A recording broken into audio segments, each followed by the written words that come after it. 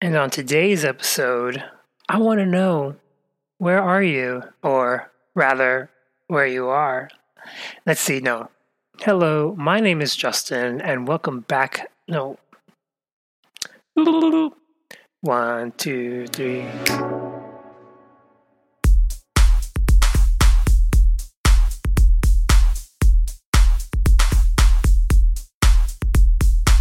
Welcome back to the Y2K Pop universe. My name is Justin, and I cover Y2K Pop single by single, album by album, and era by era. And today, I would rather be where you are. Come and join me.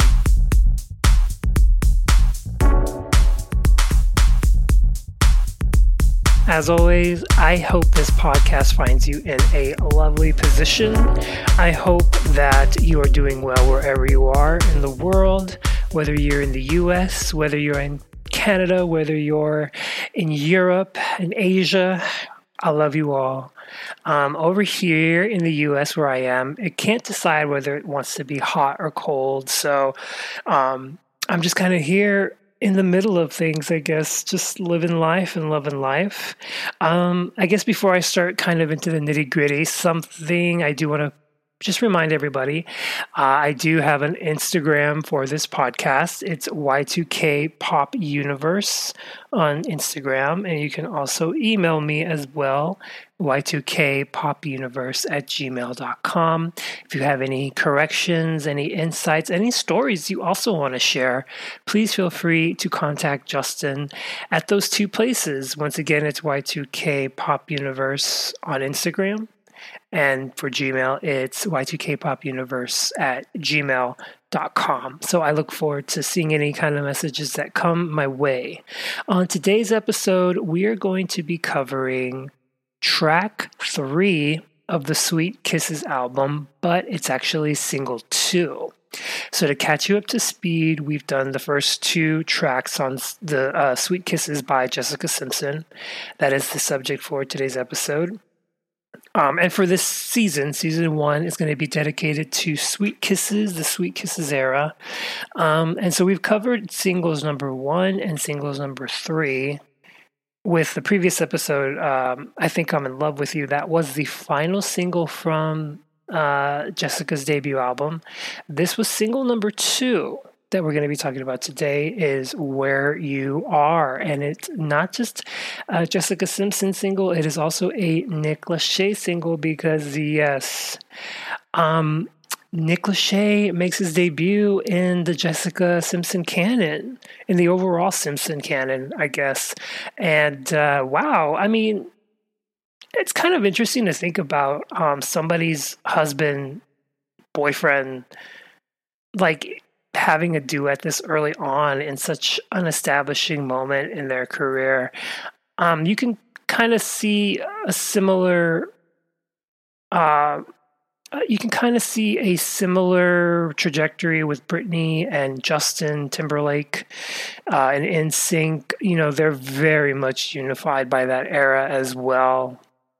But Justin didn't do any sort of musical interaction with Britney until her 2001 album, Britney, where he produced What It's Like to Be Me.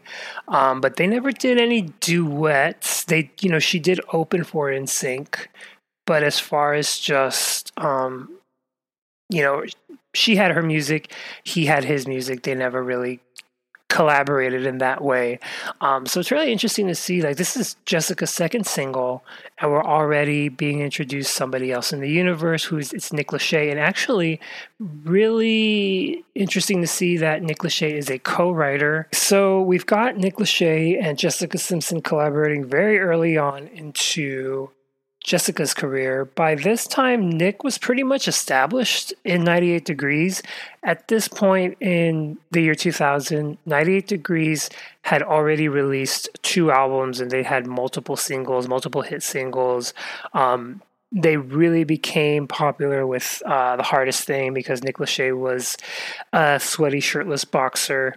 Not to say, did it have an impact on me? I mean, yeah, but Yeah, Where You Are was written by Luis Bianchianello, Sam Waters, A. Stamatopoulou, and Nick Lachey, and it was produced by Luis and Sam, who also produced I Want to Love You Forever. It's very much another, I hate to bring it up again, but it's giving Mariah, and not that it's a bad thing. This is very much a time where Mariah is just such a huge presence in the charts still, and her influence is very, very real with Jessica, who I'm sure Jessica looks up to. But just hearing it, it gives me my all. Just once again, I'm kind of comparing the cadence. It's still, I really genuinely like Where You Are. I think it's a beautiful, beautiful ballad. I definitely prefer it over I Want to Love You Forever if we're just talking about pure balladry in terms of singles, but I really think it's a beautiful song. It was included on the soundtrack of Here on Earth. So that's another teen film. It had Chris Klein, Lily Sobieski, and Josh Hart in it. If that's not the year 2000, summed up, holy moly. I did not really want to get into what Here on Earth was all about. From what I'm guessing in the song, it's about love loss, things like that. The song itself actually does kind of have a deep underlying message. If you want to go take a look, there is actually a making of the video that you can find on YouTube. And it's pretty interesting. It's a nice little time capsule, kind of brings you back to that era. It was filmed in January of the year 2000. It is the second single off of Sweet Kisses. At this point, Jessica is super successful. I Want to Love You Forever was a huge success. And they decided to release this song, I'm guessing because they just wanted to really further push that Jessica was a very chaste act, and they didn't have to, parents didn't have to worry about their children listening to Jessica Simpson so much as they did have to worry about them listening to Britney and Christina. And so this was, another nice little beautiful, simple love ballad. I think it's really, really a beautiful song. I think that Nick Lachey is a great singer. I do. I really do think that he's a nice singer. I was telling a friend of mine that I think he sounds like Joe, who Nick was actually did a song with Mariah Carey and Joe by this point in 1999. Thank God I Found You, which already hit #1. So he was doing great in his career at this point. And 98 Degrees was doing really well in their career at this point, too. So, I mean, it really was a match made in teen pop heaven. Even just Jessica and Nick, I mean, what a beautiful couple. Nick is like the 2000s personified. You look at him and he literally looks like an Abercrombie model. And he can also sing. I think he's got a really nice voice, a very rich voice. And I think he does understand music. He was a co-writer on this song, and I think he also co-writes another song in Jessica's future albums. So I feel like he really does have an appreciation for music. I mean, when he first heard Jessica sing, I think that really did have an impact on them. I think he really did fall in love with her because he appreciated her talent. So it's so beautiful. I mean, they were a great couple. They met in 1998. That's what the lore is. They met in 1998. And I believe Nick saw her at a Disney Christmas parade, and he became transfixed by her. And of course, she opened for 98 Degrees as well. So everything kind of just worked out. And by this point, they're pretty dedicated in their relationship. They are definitely dating. There's a funny moment in the making of the video where, I think there is a song that 98 Degrees did called I Do. It's all about marriage. Why marriage and virginity was such a big deal back then. It's so weird. Yeah, but there's a moment in the video for I Do where I think Nick is being sultry with the model. There was a big model in 2000s. I know her first name is I think it's Allie Landry. She was like the spokesmodel for Doritos, and she did a lot of commercials for them. She's in that video, a little bit sultry, and I guess he didn't tell Jessica, and she was kind of upset about it. And they make reference to this in the making of the video for Where You Are, and Jessica says, "No more Doritos for Nick." Now, if you were just watching Where You Are, maybe you're of a younger crowd and you don't know, you're like, what does Doritos have to do with it? That is what that's about. Allie Landry was in the music video. She was also a spokesmodel for Doritos. So, very much a time capsule of that moment. But so the song was actually kind of personal for Jessica because she makes a point in the making of the video to say that she had recently lost one of her cousins and they were best friends. And so the song is very much about kind of reconnecting with someone who's passed on. And so it's kind of just that eternal love. And they use that in the video. It's very much like Nick Lachey is Jessica's angel watching over her, and then it interplays with the movie, and I'm not sure what happens in Here on Earth, frankly. I'm not a film podcast, but I'm sure there's something of that nature where someone goes on to the great beyond and things like that. It's called Here on Earth. I'm just assuming it's like ain't giving me Angels in the Outfield vibes. I don't know. Let's see. As far as just performance goes, it did not do that well. I don't know why they released this song second. This is a time when the adult contemporary chart was really big. So this was released strategically to maybe garner in an older audience, like maybe like the 30 to 40-year-olds who don't listen to teen pop, but their radio stations, they're going to play Where You Are. They're not going to play, I don't know, maybe they won't play I Think I'm in Love with You, but they'll play Where You Are, and maybe that's why it was released strategically, just to kind of, get that audience, adult contemporary audience, which I think it's a very smart move. So while it wasn't a huge success on the Billboard Hot 100, it was number 62. There was a maxi single release which had dance club mixes. I mean, I love a little dance club mix. They're actually really good. The US maxi single does have some remixes by Lenny B, and I think it also has the Soul Solution remix of I Want to Love You Forever. So we do have some dance mixes if you want to go dance it up to some Where You Are. This was a time when like remixes of ballads were really big on radio. So like this was like It's Not Right, It's Okay.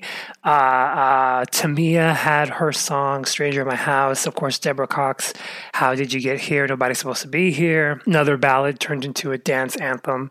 This one doesn't have that same kind of power, but it's for the novelty to have a little dance mix.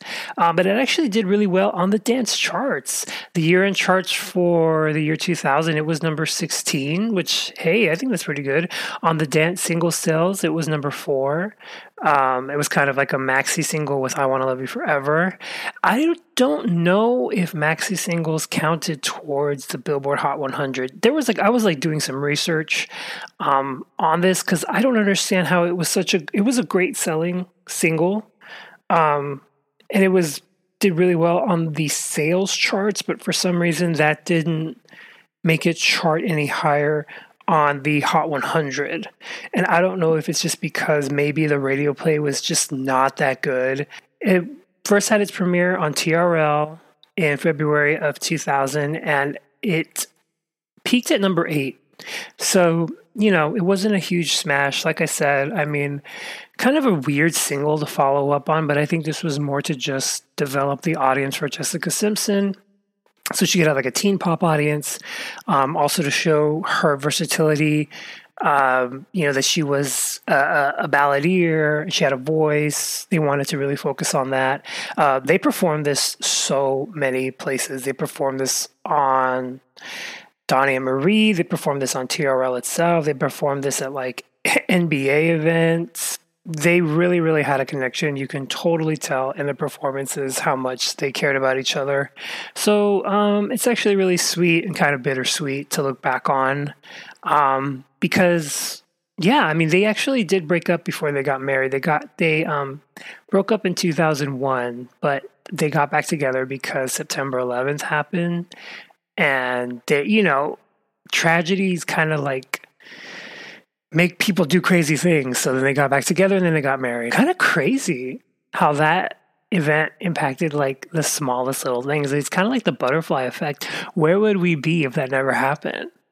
Who knows? It's so wild. Anyway, I swear I bring up September 11th in every episode. But in this era, it's such a big deal. And actually, it does play a huge role in Jessica's next album, Irresistible, which I've been listening to for research, kind of like starting to get ready for that era as well. But yeah, Where You Are, I think it's a nice little piece of work. I mean, I think it's a really fun little ballad. And they both sound great. They look great. It just didn't have the impact, I think, that people were hoping, because then they do release the third single, I Think I'm in Love with You, and I think that had the better reaction, better public reaction. And this one, well, they were still kind of trying to find their way. Take a listen, have a little moment with it, and just transport yourself back to February 2000, a more simpler time. And then on the next episode, we will start covering some of the album tracks. So we are done as far as the singles go. This is it. It's 3 singles. Albums back then, they stacked them up real strong at the beginning, and then they kind of just tied up the ends at the end. So yeah, let's get into some album tracks next week, which is fun. But that's all I have for today. Once again, I want to thank you for joining me in the Y2K Pop universe. My name is Justin. You can find me on Instagram at Y2K Pop Universe, or you can even email my heart at Y2KPopUniverse@gmail.com. Until next time, bye.